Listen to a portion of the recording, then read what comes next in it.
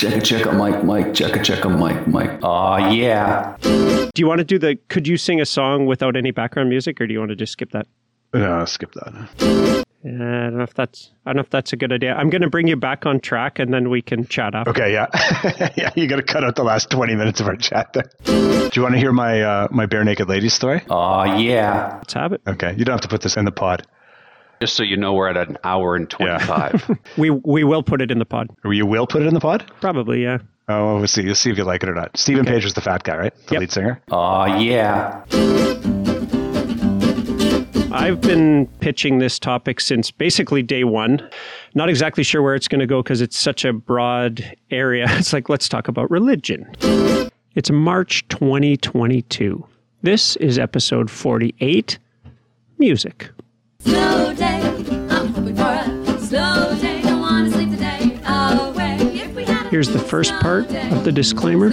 I was heavy into the dark web and Napster and all that stuff. Yeah, you were. I was swiping music for a long time, but honestly waiting for it to be realistic. Yeah. Because for a while it did seem like it was too expensive for what you were getting and all that. Maybe that wasn't true, but whatever. But once they figured out the world, just like Netflix, when Apple Music came along, I was happy to spend that money, and we've been spending that money every month since Apple Music started. So I'm not proud of all of those things, but that's where our life was at. While we're at it and doing disclaimers, there is this. You are now about to witness the strength of street knowledge. When I'm in a mood, like when I want to blast something in my car, my go-to genre, it's old school hip hop. Straight out of Compton, crazy motherfucker named Ice Cube. From the gang called niggas with attitudes. When I'm called off. And even probably more classically defined as gangster rap. Windows up now.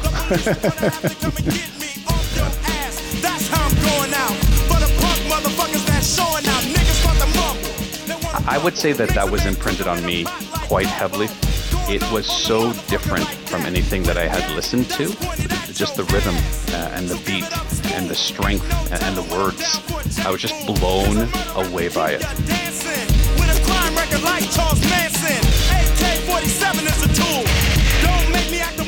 There hasn't been a day in the last 20 years that CD has not been in the CD rack in my car.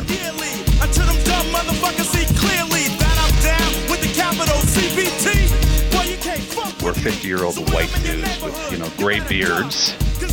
And why the hell do we love NWA and Public Enemy?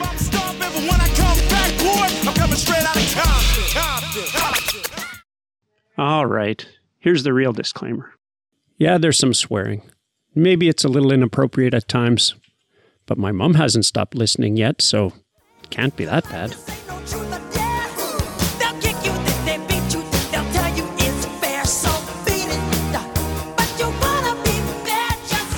This is the Snow Day Podcast with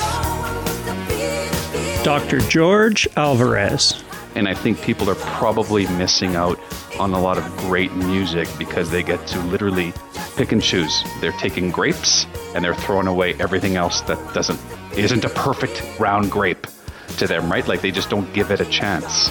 And I think that part of it is sad. So I suspect that many of the albums that we're going to talk about will end up being really old because no one has consumed, at least for me, in at least 20 years. CEO Leslie Hansen. It's like a collection of great songs in an order. You remember them in that order. As the song fades out, you're already hearing the intro music to the next song, right?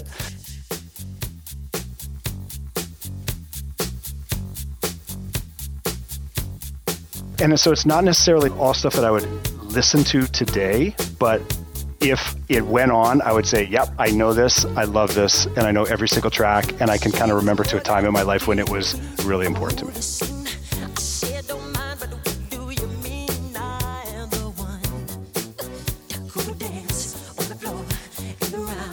And me, Bruce Krentz, the one they left behind. Around that time, I was working at CHTM. The government may have brainwashed me because you had to play a certain amount of Canadian artists, and Canadian rockers were a big part of that. So I listened to that music all of the time, and that is 100% my go-to stuff.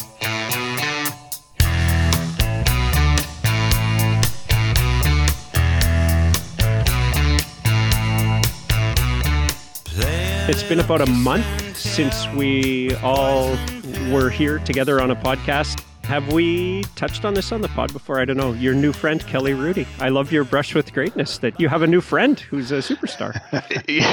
Yeah, I wouldn't say we're friends, but I've discovered that my new gym that I belong to, Kelly Rudy, has been a lifelong member, and everybody knows who he is on Hockey Night in Canada. Yeah, he lives in Calgary, and he's like a really personable, nice guy. He's the executive workout. I only ever see him with a towel steaming. I've never seen him work out. That could be our next big get. I think you should say, hey, we've got this podcast. None of us watch hockey. So, yeah. Well, you do, George, but you watch more than less. Well, I watch it live. I don't watch it on TV. I only watch it live. Games. Yeah. I did have a Stevie D sighting.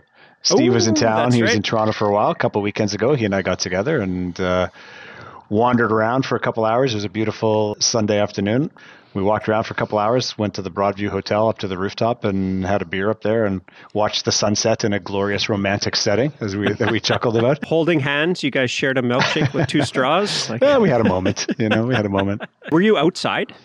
No, so the Broadview Hotel is just a hotel here in my neighborhood that has a really cool rooftop bar that is half indoors, half outdoors. And the outdoor section was closed. And there was actually like 3 feet of snow on it. It was kind of funny. We've actually had a proper Canadian wintry blast in Toronto. I think it might have been, was it while we were recording the last podcast that I had the legit snow day, Bruce, where I woke up. It was the next day. Yeah, I called you next morning and I was like, it's the largest ever one-day snowfall in Toronto today.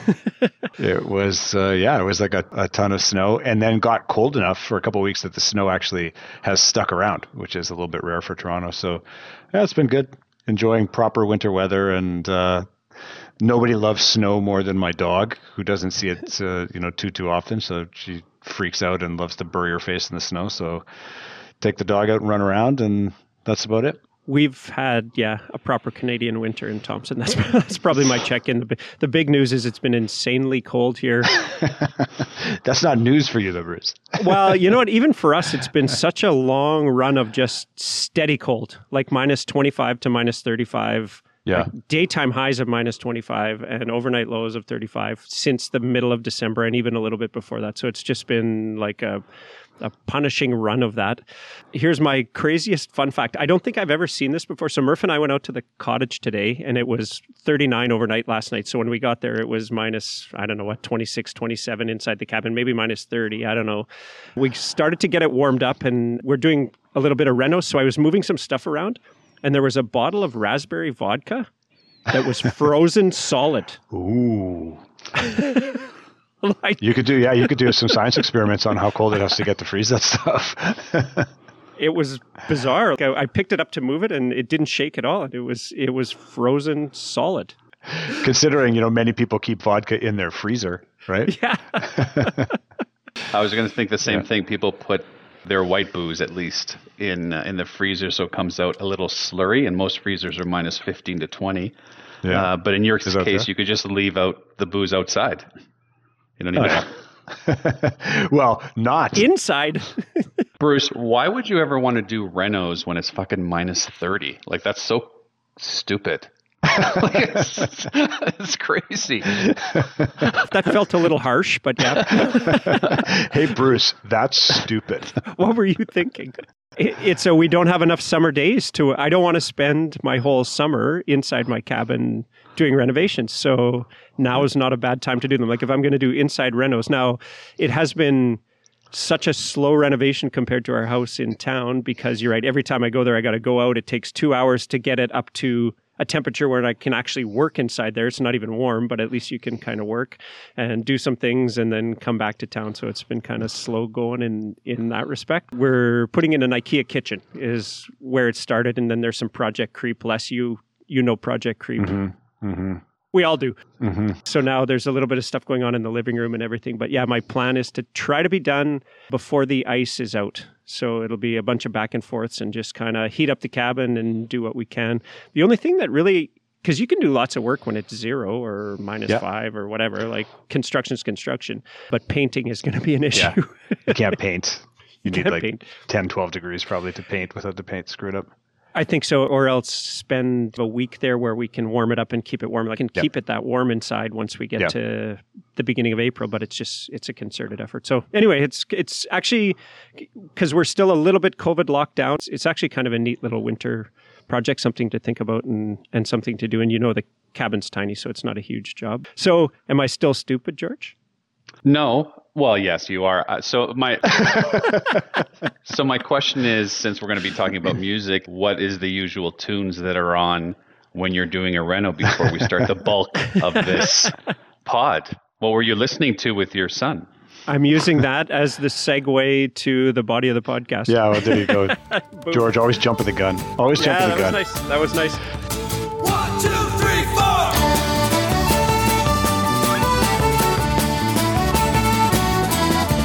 I like black and white, dreaming black and white. You like black and white, run away. You asked me, George, what music I listened to while I was doing my renovation at the cottage today. The answer is a new Slash with Miles Kennedy CD. It's called 4. It's the 4th one they've done together. I'm not the hugest Slash fan, but Jason Haywood, who I sit beside at hockey, said, hey, man, you should listen to this. And so I rolled through that.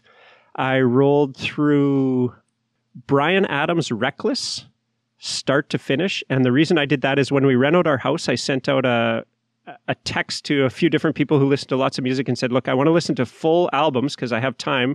Send me some. Yeah. And I got the widest variety of suggestions you've ever seen. And I listened to basically everything anyone sent. Bryan Adams' Reckless just landed with me, and I listened to it every day that I did our kitchen upstairs reno, cover to cover. Wow, look at that. So I threw that one on. The highlight of that whole thing is there's a Tina Turner cameo in there. She makes the whole CD.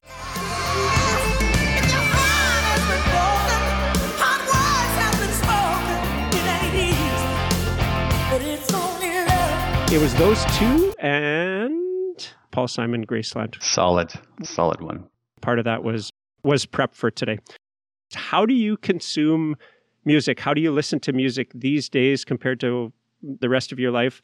My answer is all the time.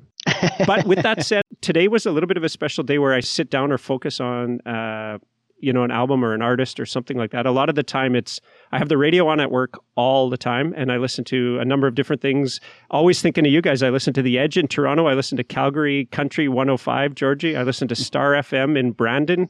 I listen to Shea FM in Ottawa, thinking about my sister. So Brandon's from home. So they all have a reason why. And there's some pretty big disparity in the kinds of music. Energy 106, there used to be a DJ that lived in Thompson, AJ Light, who's the DJ in Winnipeg now. So I listened to him and a couple other people.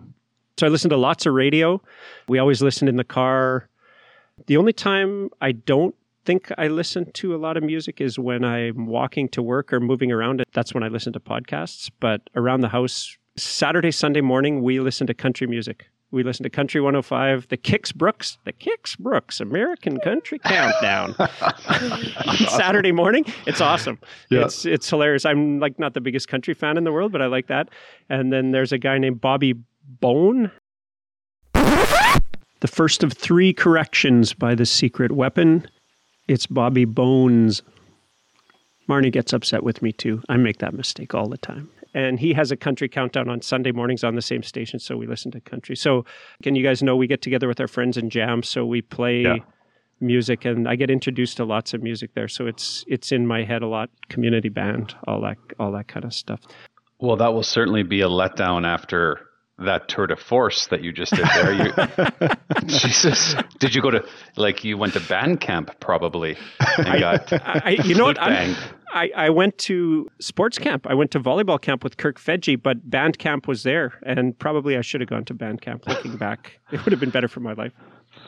Yeah, I think it would probably be fair to say, and I can speak on behalf of Les, that you probably consume more variety and just physically more music than any one of us. But you did say a couple of interesting things, so I'll change my answer.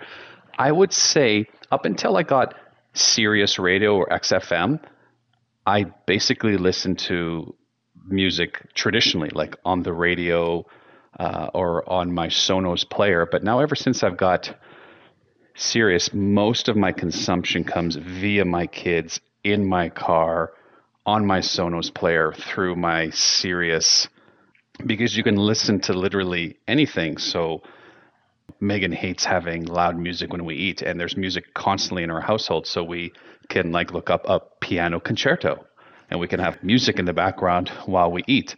So I would have to say that the major consumption I have is really through my kids on a satellite platform, because if I feel like 80s or 90s hip hop or jazz or Spanish concertos, I can just listen to whatever I want.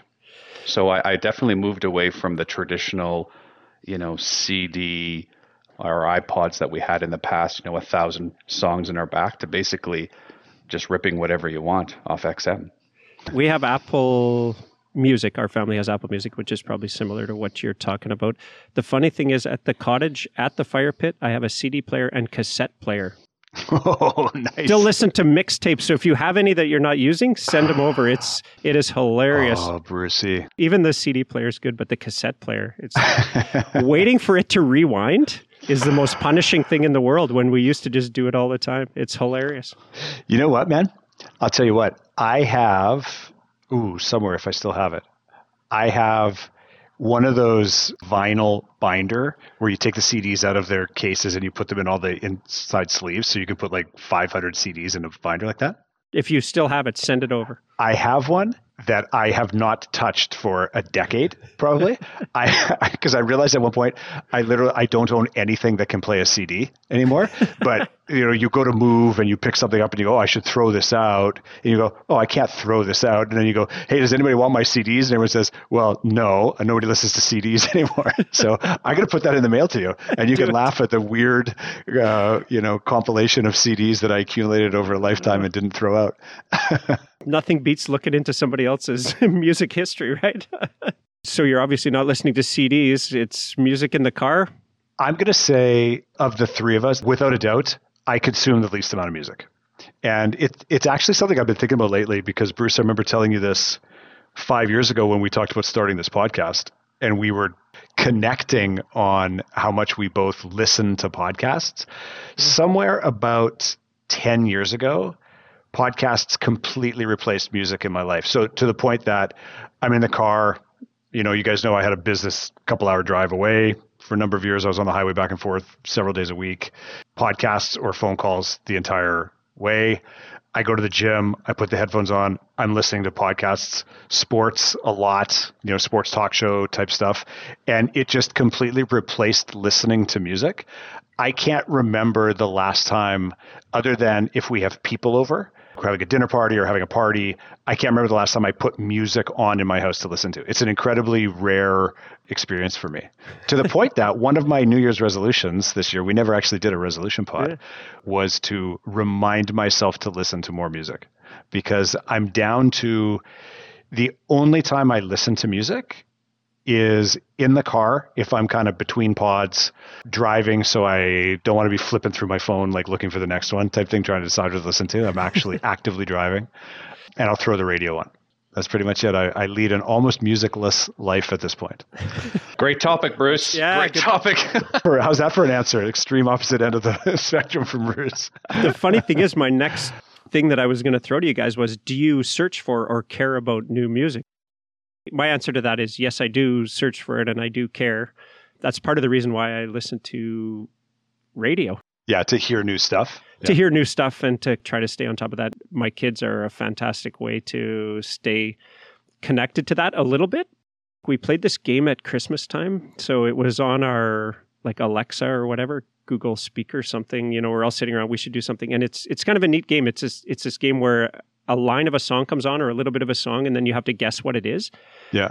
And it was just so cool and so mind-numbing how the decades showed with us. So 70s, 80s, 90s, Marnie and I knew every single one of them. And then once we got to the 2000s, Paige was like bulletproof. It was insane. And I didn't have a hot clue about any of those. And so I feel like they introduced me to lots of their music, but I don't think that I'm picking up 1/10 of I'm sure you're not. of what they're throwing at me. So I don't know, George, you listen to music with your kids, but does any of that really sink in? Like when they're not around, do you think, oh, I should listen to Dua Lipa right now? Or No, that's a really good question because the counter to that is I think I'm influencing the kids a lot more. So I like their new music because obviously on any platform there'll be a number one hits, right? Like classic top 40 pop that we grew up with, like the New Year's Eve top 100 songs, right? Remember how big that was for us? So, currently right now, there's this song called Heat Waves by Glass Animals. That's a really cool song.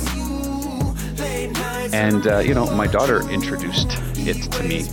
And I like a lot of her music. She's got really, really good taste. And like Paige, it's weird how good they can remember music relative to when I was young. Like, I think they just have a better memory for that kind of stuff, partly because they consume so many different varieties, whereas ours were the variety was so much less, I feel, when we were growing up versus there's just 10,000 people that they can listen to. But the coolest thing that's happening, we watched the Elton John movie Rocket Man. Oh yeah. Bohemian Rhapsody, Rocket Man. The kids are just loving that old music. So some of my favorite music right now happens to be really old music because the kids love Stairway to Heaven. They love Bohemian Rhapsody or, all the Elton John songs because they get to watch the movies with me. We really like the music because it's awesome music. And now they're listening to it. So sometimes the kids will be like, oh, Dad, can you put on, Little Ballerina by, Elton John? Here's the one the Secret Weapon got George on, but I think we all kind of got this one.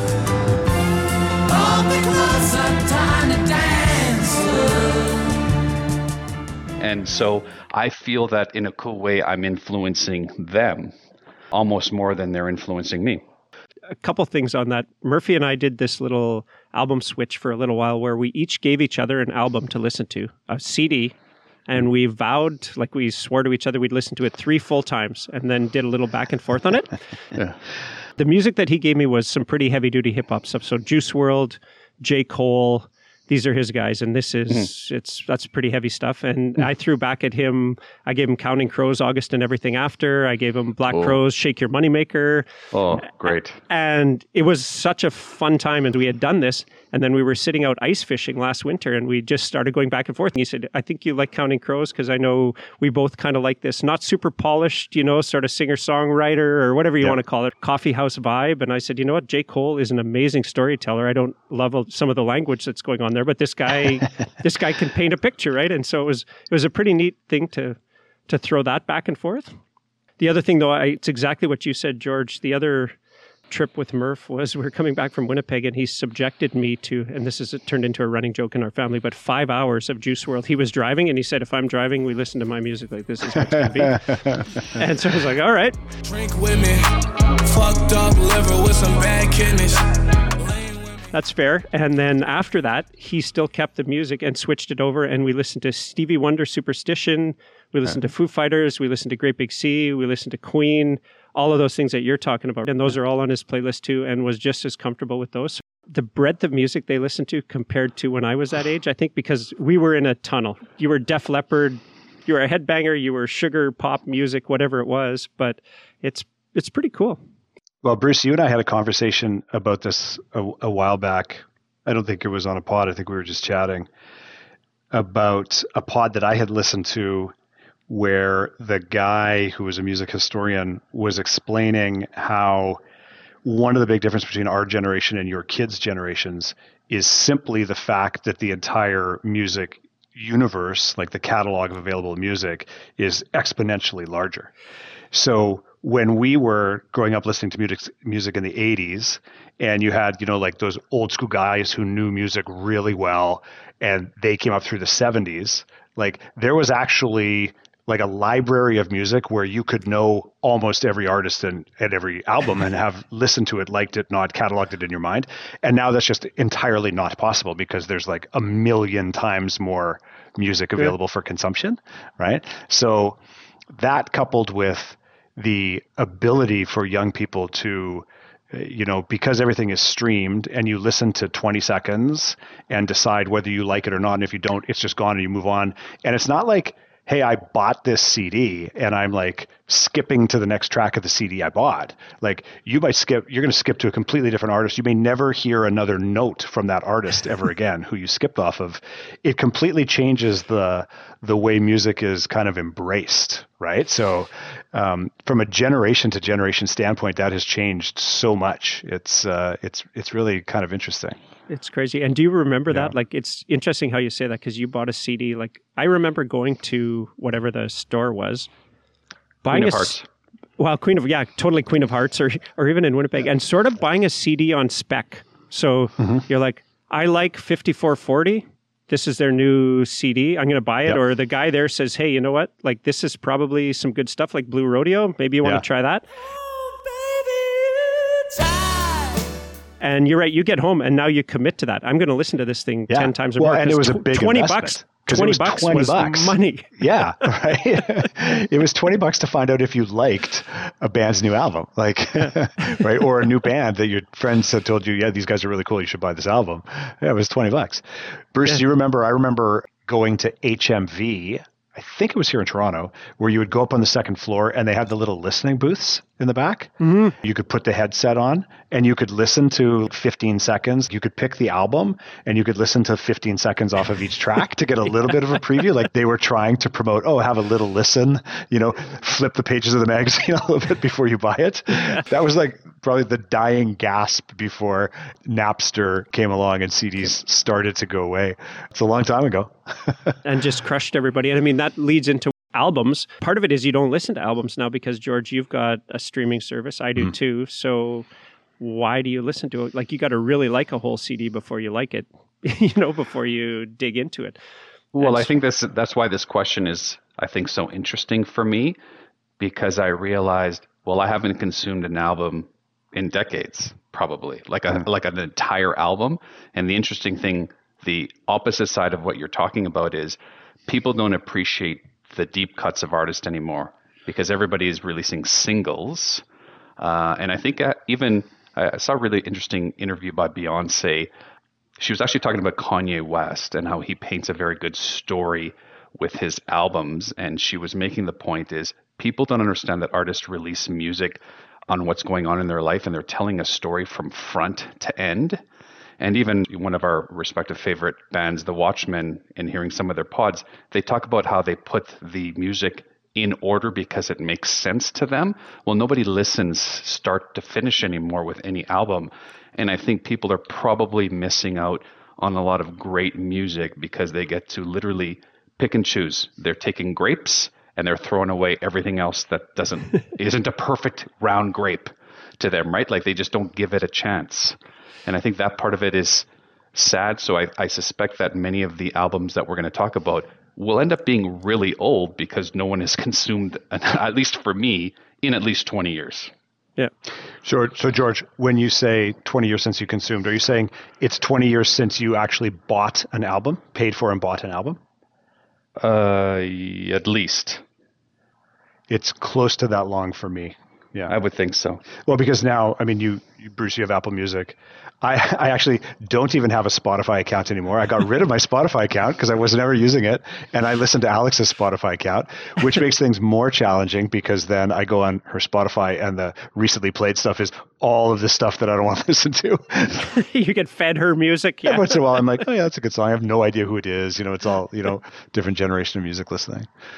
But yeah, actually buying an album on iTunes. I probably bought an album on iTunes, but that's 15 years ago anyway, before we started paying monthly for streaming. I was heavy into the dark web and Napster and all that stuff. Yeah, you were. I was swiping music for a long time, but honestly waiting for it to be realistic. Yeah. Because for a while it did seem like it was too expensive for what you were getting and all that. Maybe that wasn't true, but whatever. But once they figured out the world, just like Netflix, when Apple Music came along, I was happy to spend that money, and we've been spending that money every month since Apple Music started. So I'm not proud of all of those things, but that's where our life was at. In terms of listening to an album, though, last summer was a little bit of a renaissance for us. And so that Serlin Greaves actual album came out.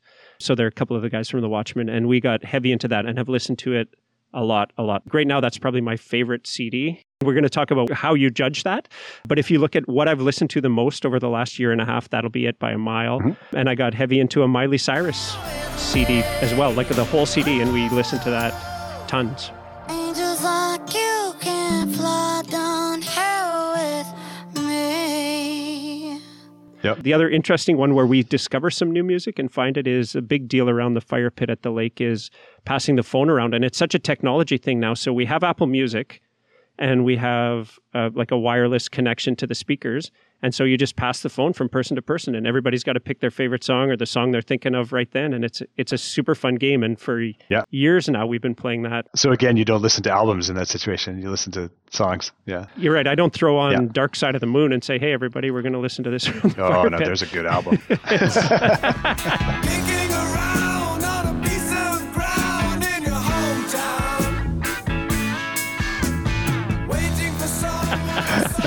So Bruce, I'm going to have to take it back. Yeah, I'm going to have to take it back. You're right. I did buy that Serlin Greaves album in its entirety and have listened to it at least 20. I've listened to it 2 or 3 times a month for sure. And then I listened to the accompanying podcast. And then if we throw ourselves back to the last Watchmen concert on Apple Music, I ended up buying several entire Watchmen albums so that I could listen to them all again because I couldn't find the CDs anymore. So I guess I've caught myself in a lie. So George, when you say 20 years since you consumed, are you saying it's 20 years since you actually bought an album, paid for and bought an album? At least. I have listened to entire albums and bought them specifically. It was associated with an event. We're going to go see the Watchmen, so I bought several of the albums that I knew I've purchased them already. I just wanted them on my phone. Yeah.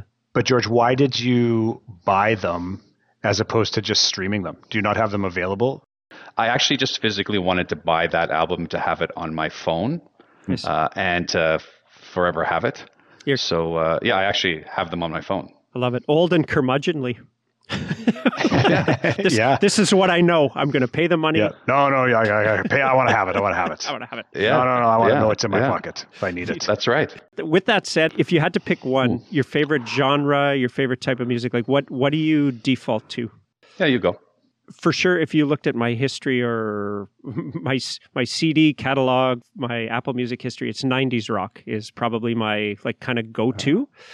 But I also try to make a real point of listening to lots of different stuff. And so I do listen to lots of country. I listen to top 40, maybe not straight up hip hop stuff. I almost have a chip on my shoulder against classic rock.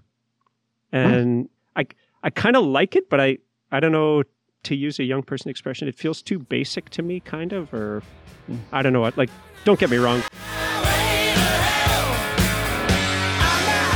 When Highway to Hell comes on, I'm gonna love that. Sweet Child of Mine. I'm not an animal like this. I love this stuff, and I listen to classic rock sometimes. But that's probably one of, I wouldn't say my least favorites, but it's certainly not my go-to, which would be an easy one for people who are our age. But it's probably 90s rock is where I end up. Yep. And Canadian 90s rock for sure. That's my stuff. Yep. Interesting. I gotta go opposite end of the dial from that. When you threw out these questions, last week, I had to spend a lot of time thinking through this. I think, George, you're going to say the same thing. That took a long time to kind of come to decisions on some of these categories because you listen to whatever you listen to when you're in the mood. You don't often think, oh, I'm going to listen to this because it's my favorite. You're just like, oh, I feel like listening to this right now. So you listen to it. But I would have to say, without a doubt, throw out to me, like, what is my go-to genre? It's old school hip hop. Nice. And even probably more classically defined as gangster rap. Right about now, NWA Court is in full effect. Judge Dre residing. Fuck the police coming straight from the underground. A young nigga got it bad because I'm brown. Because it's funny, we were at a party before Christmas and I was talking to one of Alex's friends and she's like, music was blaring. It was at her house. And I'm like, oh, those are good tunes. She's like, yeah, I'm a real old school hip hop girl. And I'm like, thinking in my head, I'm like, yeah, hip hop from like the early 2000s is not old school. So it's interesting how everybody defines things. We use these labels. I'm pretty sure when you say classic rock is like 70s rock. Classic rock is like the Eagles. Like CCR Eagles. Yeah. I may be wrong, Bruce. You're the musicologist on this podcast, but when you say to me you're thinking classic LA. rock, I You're think thinking much LA rock. older. Yeah. I'm probably thinking LA. Oh, okay, what I'm talking about. So I do listen to. So if I listen to classic rock radio, like Shea FM, that they say we're classic rock radio, and that's AC/DC, that's Guns N' Roses, that's even Def Leppard, those kind of bands, right? Yeah, I know what you're talking about. And Eagles will show up on there, and like the Marshall. Like that Tucker sounds to me. Band That sounds and like those a guys. rock station. Like they're playing rock from a lot of different eras in there. Yeah, but all of it's still 30 years old. Yeah. Well, yeah. Okay. So maybe the definition of classic is just old, and now 90s rock, is 30 years old. 90s rock is classic rocks, or that's what I'm talking about anyways, is that kind of stuff. And not that I don't it. Yeah. Yeah. Anyway, were they shocked when you were a gangster rap person? When you knew the best of the best? Yeah, maybe. I don't know. I got into that music. I got very into basketball culture, late high school, early university. I got very into sort of that scene, but the age you are when you imprint some things stick with you. And I think for me, that was just like the right time. So when I'm in a mood, like when I want to blast something in my car, it's going to come out probably gangster rap.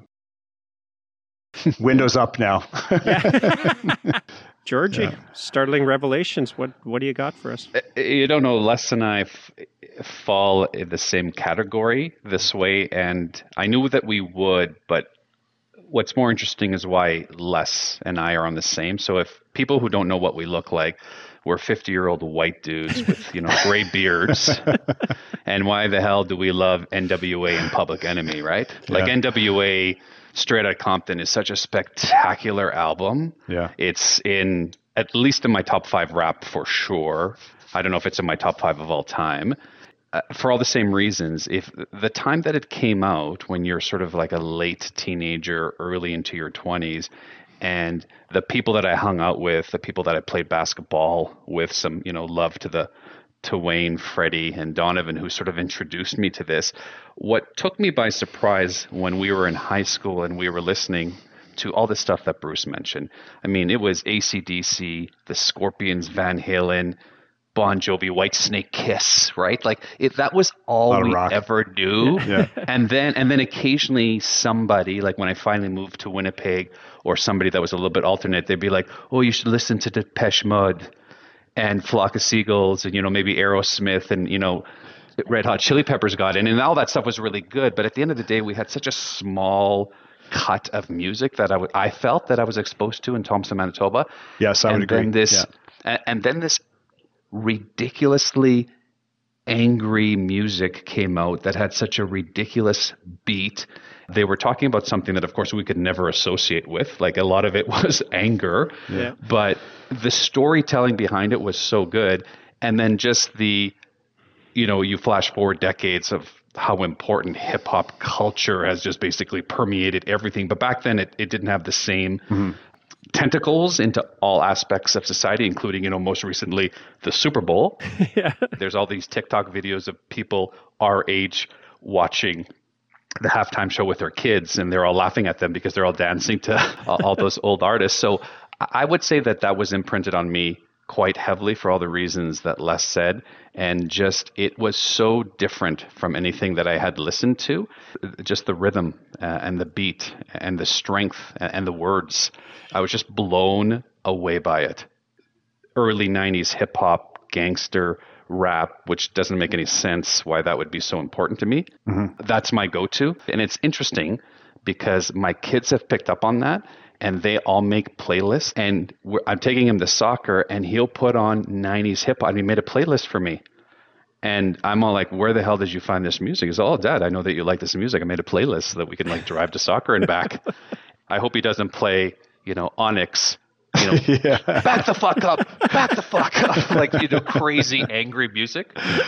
But yeah, I would have to say that. But I think, why is that music important to you? Like, why do you resonate with that music is the interesting question. If you could print out that playlist, that would be a neat thing to use for a cover art, actually, what Seb put together for you for your 90s hip hop. Freddie, Wayne, Donovan had a big impact. You got into that kind of music. Around that time, I was working at CHTM, And it's funny that the government may have brainwashed me because CanCon, you had to play a certain amount of Canadian artists, and Canadian rockers were a big part of that. And so I listened to that music all of the time, and that is 100% my go-to stuff. So did the government brainwash me in some small respect? Maybe. I don't know. Yeah, it's funny, George, you talk about growing up in a small town in the 80s where really all we had was CHTM to listen to, and then calling in and requesting a song and then sitting with your tape recorder, like trying to tape it off the radio when it played so that you actually had, a copy of that song on cassette. I remember when I moved to Winnipeg, and not that Winnipeg is a huge thriving metropolis, but just moving from Thompson to a larger city and all of a sudden realizing, like groups of kids at this high school all listen to very different music, and it really defines that group of people. And just having my eyes opened to, oh, wow, yeah, there's a lot of shit that you don't hear on the radio in Thompson. Yeah. Well, and that spilled over. Do you remember? I think I sent you a picture a few years ago, a tape for Bruce. You made a cassette for me. And I remember it was not like it was sometime in that time when you lived in Winnipeg in high school, and it was a bunch of songs I had never heard before, like Green Onions and oh fuck, I remember that. Yeah, I remember that tape. It was awesome. That's awesome. I listened to it at the lake, and then it broke. Like it was just too old. The actual tape broke, but I still have the cassette. It's sitting in my shed out there, and I remember that was a spillover from you because it was a bunch of stuff I had never heard before either, right? And you were kind of like the cool guy that had moved to the big city, and you were there you go, right? Dropped it back to us. I mean, we were the. I don't know if we're the original. I don't know if that's actually a correct thing to say. Somebody will blow me up for saying this on this pod, but I think we were like the original generation where alternative music became important, because there was a period of time there in the 80s, like the whole term of alt music was, it was cool to listen to stuff that wasn't on the radio. Yeah. So you had to find bands. Like I remember first time Jeff Bacon, who we talked about on the last pod, I remember Bacon saying, oh, I got this tape. My sister gave me this tape of this really cool band from Ireland called U2. And it was U2 War, probably was the album, and going like, oh fuck, this sounds really cool, man. Like the first time I heard Sunday Bloody Sunday, going like, oh, right? And I was like, holy shit, just listen to it like over and over and over. And it was like, then it became really cool to find stuff that other people didn't know about, because that made you kind of cool and unique. Again, something you cannot do, like kids today can't do, because with streaming. Go ahead, Bruce. You're going to tell me they can? Like, I think they can. The interesting thing to me on this, it's kind of the same but kind of not, is you discover artists on TikTok now. And there's artists that you'll never hear on the radio. And Murphy plays me music all the time. Like I listen to radio. But you don't need the radio anymore. No, but you're still discovering people outside of mainstream media. So it's not like Apple Music Hits 1 didn't feed you this. I found it because I'm in this little group of people that listen to this. You know what and I mean? It can still be cool and unique and yours, and define your clique, community of people listening to. Like you did, somebody didn't hand you a cassette, but they sent you a link to this. To this thing. The funny one on U2, that's one of my like eye openers that we were going to talk about it later. Like when someone introduced you to music, I didn't get a cassette. I went to watch Rattle and Hum, the movie. The movie. And I didn't know of the U.S. tour. Yeah. I had come out of Thompson. It was my first or second year of uni, and some people on our floor said, "Hey, we're going to this movie." I had no idea what it was, and I remember like watching for an hour and a half, going, "These guys are fucking unreal!" Like, that was absolutely that was actually a pretty cool movie. A lot of black and white. They go sing with that the choir with the gospel choir in New Orleans, Memphis or New Orleans. Memphis, No, it's that's on my. Very close to my top 5 albums of all time, but it's a question mark in our list because it's kind of a greatest hits. Wow. When you said greatest hits couldn't be on albums, I was going to object. I was going to say, what the hell? That seems like a totally made up rule. Like, why can't you have greatest hits? But anyway, I stuck to the rules. Well, you know what? We're kind of there now. I feel like we faded into it. That's where I wanted to go. So do you want to do top 3, top 5 of your albums? But you mentioned it before we started. I want you to give the precursor list. How do we decide? You're going to do yours first. We'll bully you a little bit. What was your criteria? It was hard. I thought about this for a long time because I thought, I can say that like for sure my go-to genre is old school hip hop, but I also went through a lot of different listening phases in my life. There was a time where 11th grade all I had on my Sony Walkman was either The Who or REM, a little 5-song album by REM called Chronic Town that I listened to like over and over in like 1986.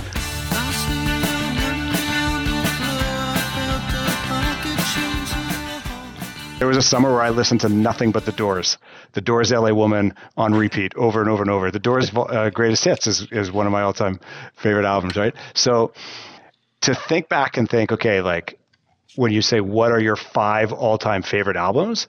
I had to kind of think through the criteria that I would use to choose this. I went with, what are the albums that I think that at one time or another in my life, I listened to over and over and over and over, and that I can still, on a whim, grab that album and say, okay, I want to listen to this and throw it in, and I want to listen to the whole thing to the end and resonate with every single song, which makes it a great album. Mm-hmm. But I would say that, you know, a CD with 10 songs on it, whether it's an album or greatest hits, it's still those 10 songs in a row. Like there's some great compilation albums out there, right? Yeah. Like Changes One Bowie is actually I didn't even know this at first. Changes One Bowie is actually a compilation album of David Bowie's early work, right? I would have thought it was an album, right? Like it's like a collection of great songs in an order. You remember them in that order. As the song fades out, you're already hearing the intro music to the next song, right? Maybe that's the criteria. I love that. Yeah. And so it's not necessarily all stuff that I would listen to today, but if it went on, I would say, yep, I know this, I love this, and I know every single track, and I can kind of remember to a time in my life when it was really important to me. Yeah. Okay. And this was really hard to do. That's a lot of criteria, dude. Yeah. Well, this was really hard to do. Well, George, how did you make the decision? How did you make your list? So my criteria was allow what you said, but also if you put it on right now, I would love to listen to it. So for me, it had to have longevity to it. Yes. So, of course, we've all gone through phases of music, and I'm glad that you brought up David Bowie because you also went through a very David Bowie fan, and one of my favorite concert stories involves you is that you were in Winnipeg and you came back for a summer, and I knew nothing about David Bowie really because we were in Thompson, Manitoba, and you're like, oh, this guy's like amazing. He's got this alter ego, and he's so big, and we really got to go see him. So I stuffed the ballot at Southwood Mall. That's right. You won those tickets. Where I cheated, and I was the first 25 people that they pulled the name out of the draw, and I got tickets. And then we went to see David Bowie, and I was blown away by this guy, and I had literally never listened to a song. Yeah, he was awesome. So I wanted to get... That was the Glass Spider tour. The Glass Spider tour. Do you remember who opened for David Bowie? Duran Duran and Georgia Satellites. Duran. We saw Duran, dude, in concert. Yeah, Duran and the Georgia Satellites. Here's your fun fact. Duran Rio is 40 years old. Her name is Rio and she dances on the sand. Yep. Came out the same year as Thriller. Yep. I'll tell you, can I go off topic here, Bruce, or do you want me to keep going? No. Okay. I'll tell you, one of the things that over the pandemic I got into doing, because we were consuming so much like Netflix and stuff and being bored, I watched a shit ton of music documentaries. I love music documentaries. I really do. They are so good. And there's some fantastic ones. One of the really good ones is the Duran Duran one. Because you realize there's so many bands that you liked and you liked them for a period of time or you remember them for a period of time and you don't realize that their entire arc of their career, their longevity was so incredible. And to go through a documentary on them and see like the really early stuff and then when they become huge and then realize, oh, after I kind of moved on and was listening to other stuff, they kept putting out music that was really, really good and important for like a long period of time. The Duran Duran one is excellent. It's really good. The other one that's fantastic, George, that you should get your kids to watch, you guys would both love it, that I couldn't believe it when I watched it, was the one on the Bee Gees.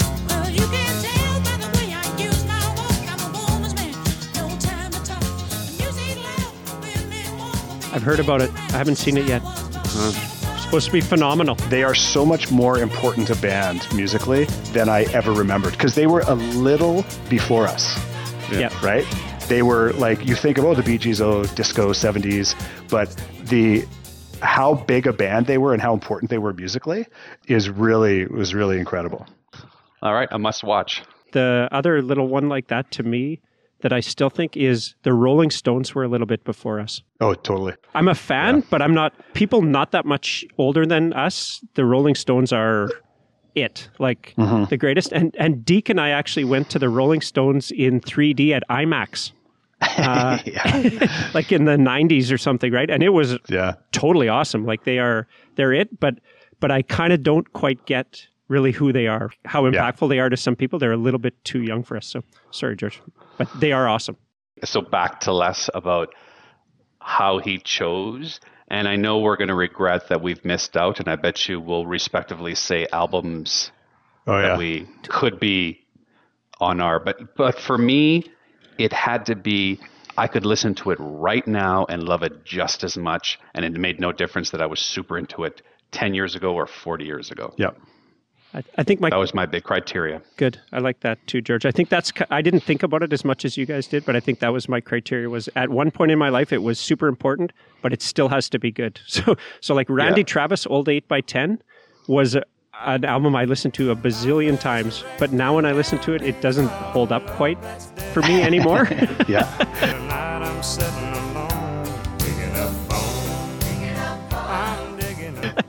So that one's not on my list. Let's do the top albums. Let's do it. What do you got? Let's do it. Top 5 all-time albums in no particular order. I did not do them 1 through 5. I couldn't do it that way. It was taking me too long to decide. Okay, so in no particular order. This was really hard to pare this list down. Okay, so I have 2 honorable mentions to begin with. Okay, I've got 4 honorable mentions if we get to do that.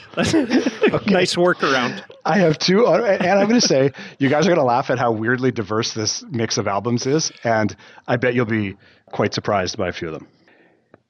First honorable mention: Tragically Hip, Up to Here. Yes. Bruce, I threw that a little Canadian content for you there. Content for you. Appreciate that. Second honorable mention. It's hard for me to. Which one am I going to call honorable mention? Not put in my top 5. Still deciding. I'm going to go. My second honorable mention is U2 Joshua Tree. U2 was like a super important band, like early, like when I was like 14, 15. Then they became the biggest band in the world. Then they became way too big, and it's like the Stones, like, you guys should have retired like years ago. And now young people hate them because they forced their music onto their iPods, and they bought them, and they're kind of like, whatever. They're just so not cool anymore. But when U2 Joshua Tree came out, I remember me, Jeff Bacon, Mark Frompson, Brad White, in Mark Frompson's car. He had gone to whatever the record store in Winnipeg was in those days. I think it might have been pre-HMV. We were in the 11th grade, and he had bought the tape the very first day it came out, and he picked us up. We all ditched class, and we got in his car, and we drove around listening to that album because we were like huge U2 fans, from their early stuff. There's like, they had this big album, and then that album is what kind of put them over the top and made them a huge radio band. I can still remember that, 15 years old, riding around in his car listening to, this is so cool, U2 out, we got the first day it came out, like that. It kind of takes me back to that like moment in time. This is funny because I have an almost similar memory, but it was Colin Crowley, Mark Scholes, Corey Redekop, those guys, same thing. Jump me in their car, jump in the car, and we would drive around at night listening to the same album, and then followed up by Gowan. That was always the next. Well, they had terrible careers. Yeah, they're almost the same. But it's funny you say that because I don't know. I'm probably not the hugest fan of that CD. I mean, it's awesome and it's great, but that's my memory of that, was driving around with those guys. Yeah, cruising around Thompson. Yeah. And it would have been the same year or similar, right? Yeah, it was like every song on that album that I could sing from heart if it comes on, as with the other songs on this album. Okay, so those are my 2 honorable mentions. Here's my top 5 list in no particular order. Oasis, What's the Story, Born in Glory. How many special people change? How many lives are living strange? Where were you while we were getting high? Awesome. unbelievable album. And I still, actually, last year, during the pandemic, I went through a phase where I listened to that album like every day for about 2 weeks. I heard it and I was like, oh, fuck, I love this album. And I just like kept listening to it like over and over and over. A little re-kick. It reminds me of exactly like a period of time in my life. Okay. Next. Led Zeppelin 2.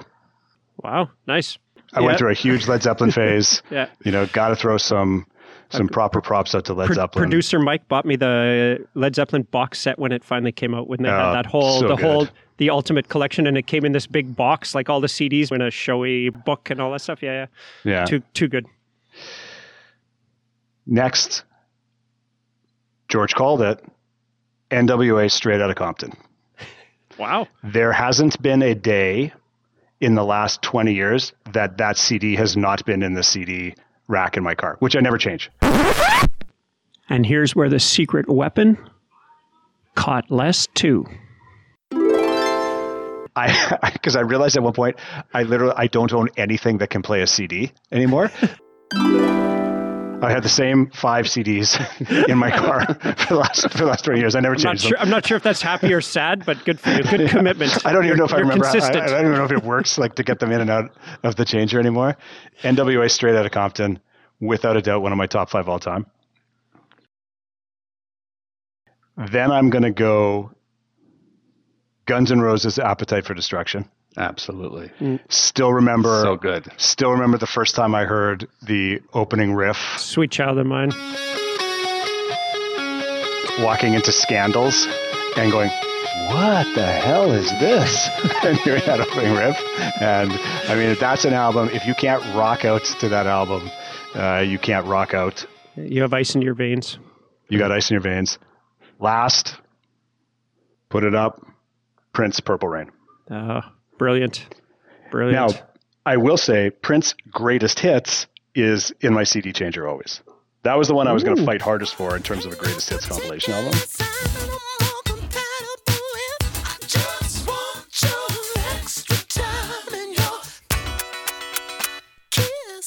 There's so many great Prince songs that aren't on Purple Rain. Like some of my favorite songs by Prince aren't on Purple Rain. For sure. But if I had to choose an album, first album I ever bought, first like proper album I ever bought. With me? Yeah, with Bruce. Took the album home, put it on my dad's turntable, recorded it onto a cassette. Remember that? Dad was making the cassette, made a cassette for Bruce. 100%. Well, it's funny because it was that and Ozzy Bark at the Moon, and you scammed me because you kept Purple Rain and I got Bark at the Moon, which I still stands up as a very good album. That's a fantastic album. Yeah. Those were for two young people, those were two good choices by us. But, right? But I still think you lucked out. And goes to the musical diversity that we had even as young kids. Yeah, no kidding. We walked in and bought Ozzy and Prince. I think people who don't know Purple Rain and Prince, he's so good. Like he's a freak. He's a prodigy. He's almost a savant in music. The number of musical instruments he plays, the amount of music he's actually written for other people is ridiculous. And when Les and I went to a football game, we went to the Rock and Roll Hall of Fame, and we went to a video montage of people, and it ended with Prince doing his induction into the Rock and Roll Hall of Fame.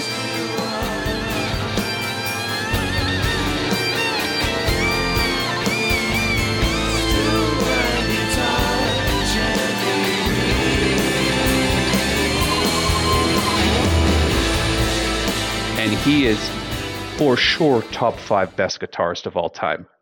Like he might be number 1, yeah. A lot of guys call him Well, it would be one. like Eric Clapton / maybe the guy from the White Stripes, Bruce Springsteen. I don't know, whoever your favorite guitarist is, but for sure. EVH, Eddie Van Halen. Come on.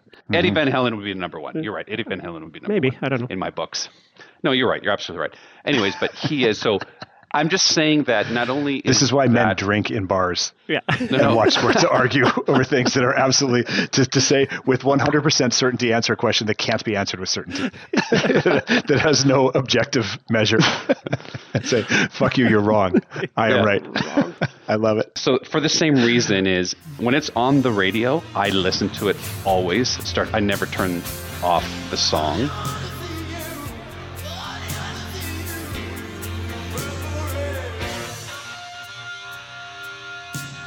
I still own that album. I love listening to it.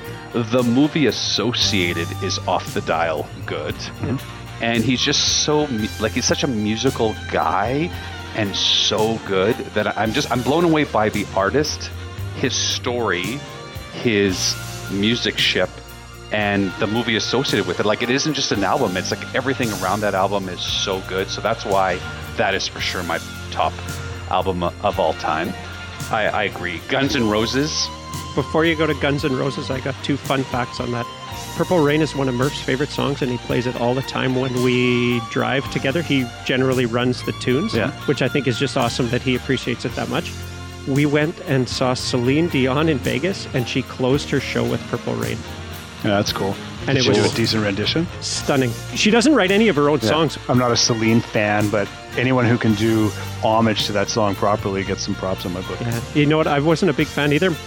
Marnie wanted to go, and Celine Dion is like, you don't get to be that big in the world by being Yeah. a slout. Yeah, no, for sure. She's obviously a great singer. And she did a great super artist, good but- job of it. We sort of cut you off. So Appetite for Destruction's in there. Yeah. Yeah, I think so. Just because it was that whole LA scene. We have 2 the same already in our top 5? Yeah, we have 2 of the same in our top 5. Yeah. What are the chances So, of that? Yeah, it's well, huge. I shouldn't have texted you that picture of the notes that I made before this call. Well, the only reason why I wanted to bring up NWA is it's the influence in it, but I actually think there's way better albums. For example, the Public Enemy original, the one, what's the one that has the police in the sights? Oh, yeah. Is Yeah. I think is a better album. I think, So good you can't even remember the name of it. anyways, what I'm saying is that's a super influential album, but I think Jay-Z is way better. I think Notorious B.I.G. is way better. Kendrick Lamar's lyrically is way better than NWA, but from the influential point of view, that's a very important album. So it gets off my top 5 because I think there's way better rap artists than that one, but influentially, it's a big deal. So I'm going to throw Bob Marley Legend. Oh, So I that's got it, into yeah. a really big Bob Marley phase. Everyone's had a big Bob Marley phase at one time or another in their life. Yeah, for sure. There is nobody on earth Yeah. that doesn't like Prince or Bob Marley. I don't know. I don't know that Prince is as universally recognized as Bob Marley. Well, I disagree. I disagree. I doubt you can meet anybody that doesn't like a Prince song or several Bob Marley songs. Bob Marley, I think, is in a category of his own from that standpoint. The first time I did a big backpacking trip, I realized that you can go anywhere in the world and you will find a bar, a beach club somewhere playing Bob Marley. And it's just like, it's the universal music of chilling out, smoking weed, Yeah. party times, like everybody just be happy. Yeah. He almost owns that universally. And that's the reason I think he just permeates every culture, every language. Everybody loves Bob Marley. And you're right. I mean, we can't pick greatest hits, but Bob Marley's greatest hits is always near me. I just think it's an unbelievable album. What about a one-arm? One heart. What about let's get together and feel alright? As it was in the beginning. I think this one might surprise you. Amy Winehouse, Back in Black, or Back to Black. That's such a It's good album, man. she It is she is so good, Yeah. and that album is so fucking raw. Like, including I'm Not Going to Rehab. Like, that song is so underappreciated of what a fuck you song is and what she's going through. And she's just lost talent. I don't know why I love this album so much, but I thought about it long and hard. And yeah, I listened to that, and that album is unbelievable. I'm going to throw in something controversial on purpose. Nice. Thriller. Okay. And the reason why Thriller is so big for me, well, first of all, he was one of the biggest music stars of all time. And there's lots of stuff that has since come out that has made that persona grotesque. But for me, and this has become a big issue in talking to people, is the ability to separate what he contributed to what we've discovered afterwards. And it's a very hard topic for me to reconcile.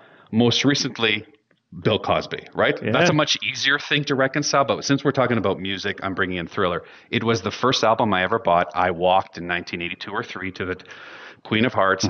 I went and got it. When any of those songs still come on, I get brought back to when I was 12 or 13 years old.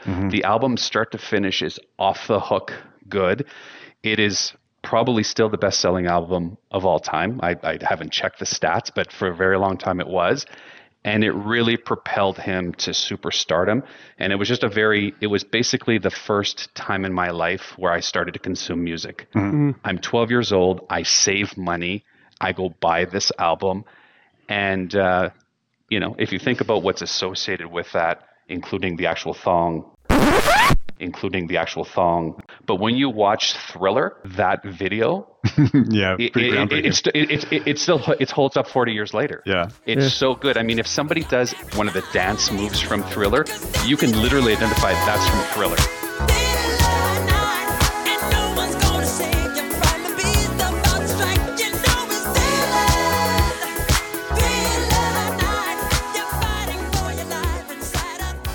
That's how influential still that is. Bruce, that might have been our number 3 album after Purple Rain and I bet it was. Bark at the Moon. I bet it was. Yeah. I remember taping that album onto a cassette tape too. Yeah. Maybe we both taped it because I remember rolling that cassette over and over in our living room when I had to do dishes and clean up at our house because we had a schedule. That was blasting upstairs at our place because I owned upstairs for a little while. Yeah. And here's an honorable mention since you got to, I don't know if I've depleted my top 5, but The Chronic by Dr. Dre when he left NWA and Ice Cube left and they went. The Chronic, da-da-da-da-da, it's the one and only, like that whole, that Dr. Dre is so good. It's interesting. You just rattled off a bunch of those sort of like those old school hip hop albums. And I went with that genre, but I had trouble within that genre. There's so much music that I love, but I had trouble choosing albums that I really loved. Right. The Chronic was close because I was like, I got to have some old school hip hop in this list. It's crazy that if I don't. Chronic was probably a close second for me, but NWA Straight Outta Compton is still my go-to. No, that Public Enemy album you're talking about, George, is the one with the scope on the front. I think is The Enemy Strikes Black. Apocalypse 91. The Enemy Strikes Black. Yeah, that's a sick album. Oh yeah. The Public Enemy's fucking legends. Public Enemy's too. on him. Yeah, for sure. Yeah. So anyways, I probably went over 5, but I wanted to throw a couple of honorable mentions in there. So I think that would be my top 5 with a couple of overlaps with Les. Yeah, we had 2 out of 5 the same. That's impressive. Yeah. All right, Brewster. I like that. You're the music guy. Enya? You got an Enya in there? Those ones were surprising to me. I don't have any Enya in there, which is a bit of a shocker. But just before I start, it's what you said, Les, and I'd like to do top 3 artists because almost none of my top artists are in my top albums. Yeah. I said to Murph on the way home today, it's a little bit like a body of work. Like The Watchmen for me are hard to choose a favorite album because I just see the whole thing as one album. Yeah. I go to the concert and I don't think, oh, that came off the first album or the second or the third. I just know them all so well. And that's a little bit like you have artists like that too, right? Where Yeah, no, for sure. it just blurs because they're just all your favorites and you just love them, right? Like Guns N' Roses is easy because Appetite for Destruction is such the quintessential Guns N' Roses sound. Totally. Right? Yeah. Oasis, again, shorter career, tighter, they had a couple good albums, but really that What's the Story, Morning Glory, it's just like, it's that sound, like encapsulated. Yeah. I wouldn't put them in my favorite artists of all time because they don't have a big enough library outside of those albums, but those albums as a beautiful piece of work hold up so well. Yeah. How many honorable mentions can I do? I've got lots. It's your pod, Bruce. You can do it as much as you want. The honorable mentions start with 5150 Van Halen. Nice. We can do the debate about David Lee Roth and Sammy Hagar. I'm a Sammy Hagar guy 100%. They're both good. They're both good. That band had great music on both sides of that trade, which is really rare, right? I don't know how many other ones you could pick. Yeah. Stuff. So love OU 812 as well, but 5150 probably. You guys might want this one higher on the list. No sleep till. License to Ill. Oh, yeah. Beastie Boys. That's Yeah. right. That's a good one. That was in my cloud set when I was narrowing down to. Yeah. Black Crow, Shake Your Moneymaker is a whopper for me. And that was a big one when Marnie and I were first getting together, but it's also, I listen to it now. Our jam band plays some of those songs once in a while. Yeah. And it's just, to me, it's bulletproof. The old black rum's got a hold of me like a dog wrapped around my leg. And the old black Great Big Sea, Up. Oh, yeah. I thought, I love this CD. I still listen to it lots. And then when I looked through the set list today, I just thought, man, for me anyways, there isn't a bad one on there. McLaren Furnace Room, Watchmen, only because that's whatever. I don't have to talk too much more about that. They're my guys, and that was the first one, and still like That was the original. yeah, and Was a good one. And that one, like I sort of said, the Watchmen to me are a body of music, but Yeah. that one specifically, when one song ends, Les, like you said, I know exactly how the next What's one's going to coming start. Right? Yeah. Like I can sing that.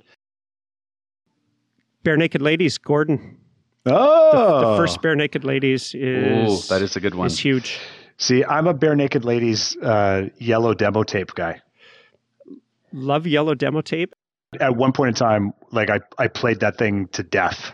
Like I've wore it actually got a out. great, it's too long for this pod, but I've got a great Bare Naked Ladies story I'll tell you sometime. Ooh, let's go back to it. I actually watched a Bare Naked Ladies concert from 2011 or something over Christmas, Oh, yeah? sort of like what you were saying, the documentaries. And those guys are good, man. Like when they were all together. Musically fantastic. And just So showman Yeah. beyond belief. Yeah. And what's his name just had an incredible voice. Stephen Page. Yeah. Okay, I think I have 3 left. I hope I have 3 left anyways. Rattle and Hum, U2, I kind of previewed that before. I don't know if that's a greatest hits or not. It's a concert album because it's all was recorded live. Yeah. Yeah. So it's an album. It came out as an album Totally. and it had new music on it. August and Everything After, Counting Crows. Oh, yeah, that's a good one. What salted that away for me is we saw them in Winnipeg at the Burt. He is I magnetic. actually saw the Black Crows in Winnipeg at the convention center one time. Maybe we were there together because I saw them there. Could be. Early 90s. Yeah. Not the best venue to see a band. No, terrible. They were a little bit past their story arc at that point. Oh, they were. I remember that. Yeah. And they were selling like a bunch of drug paraphernalia out with their merch. Like you could buy rolling papers and pipes and all kinds of stuff. It was wild. And my number one album is Graceland, Paul Simon.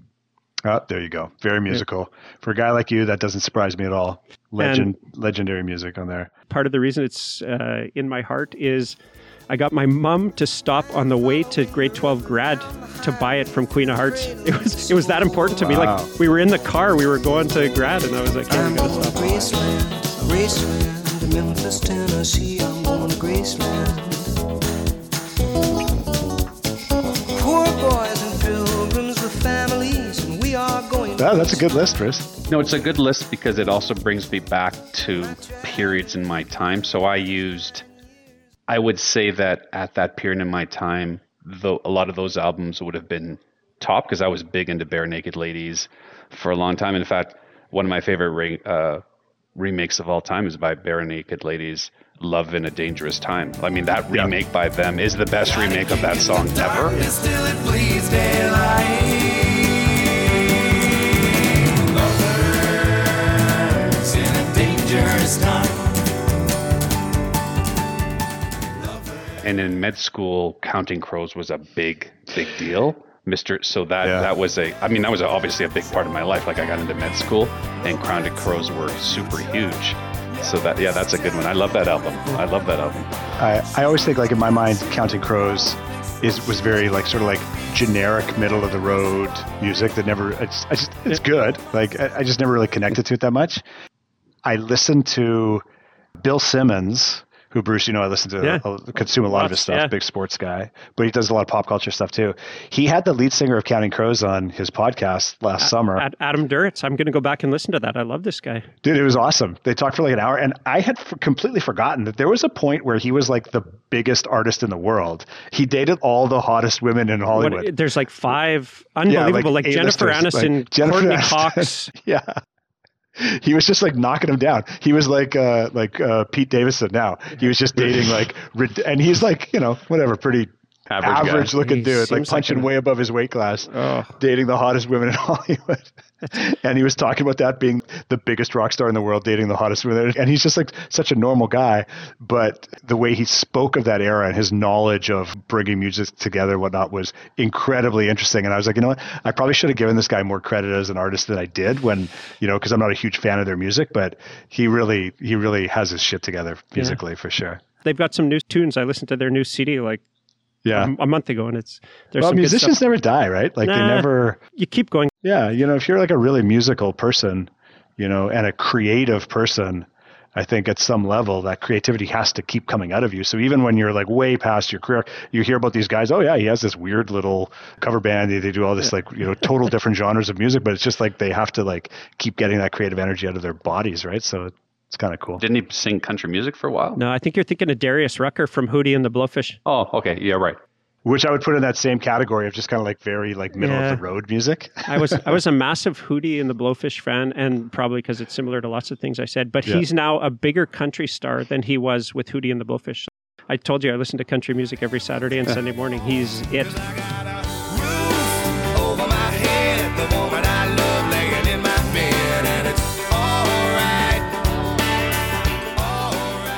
Massive. And when you listen back, lots of their stuff had a country kind of sound to it. Yeah, for sure. Yeah. But that was before black guys could sing country music. Exactly. Get away with it. Like literally.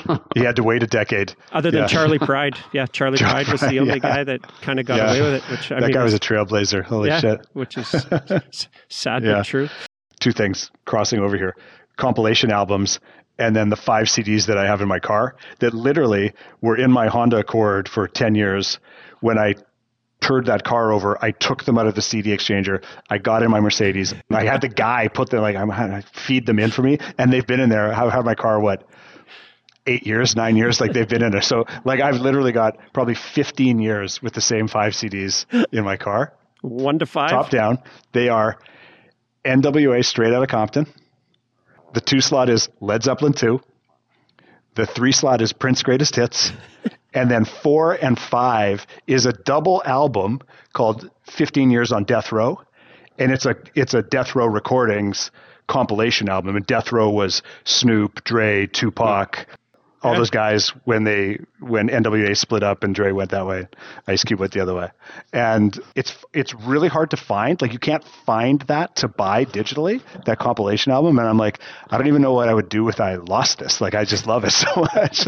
It's like such a great, all these random. You burn your car and you'd buy a new car. That's it. You're moving on. If I could crash your car. I can't get a new car because I can't get those CDs out of the player. I've been in there for so long.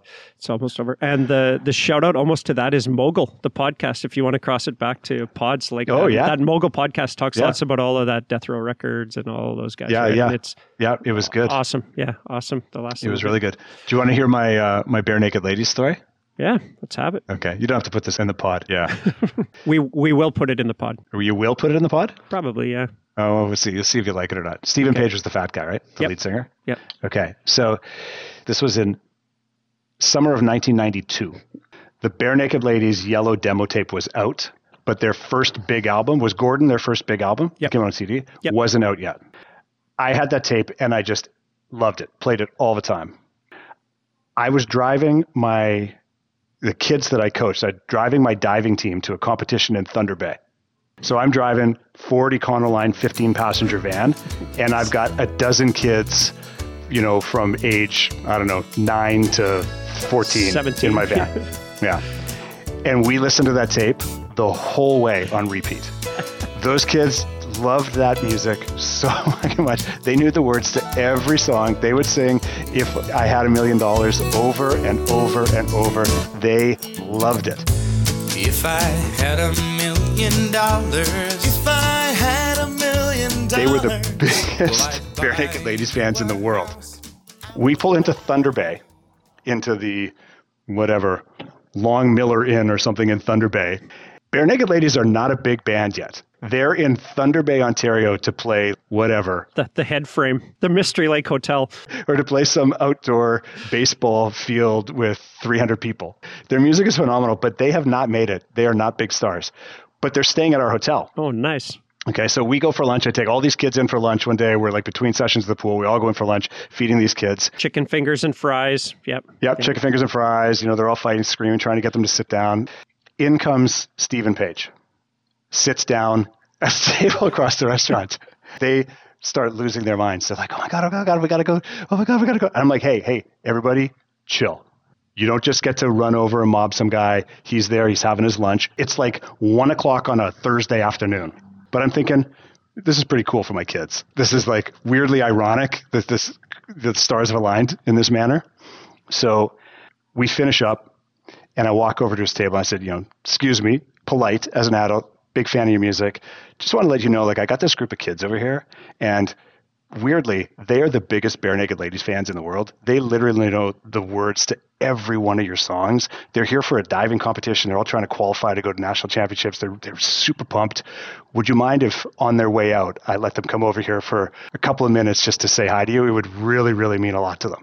He looks at me and says, no, man, I'm eating my lunch.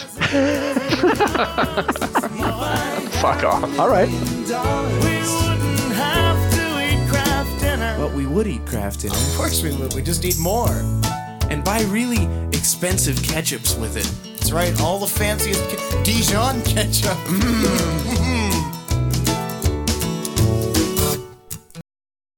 Okay. No problem. I walk back to the table.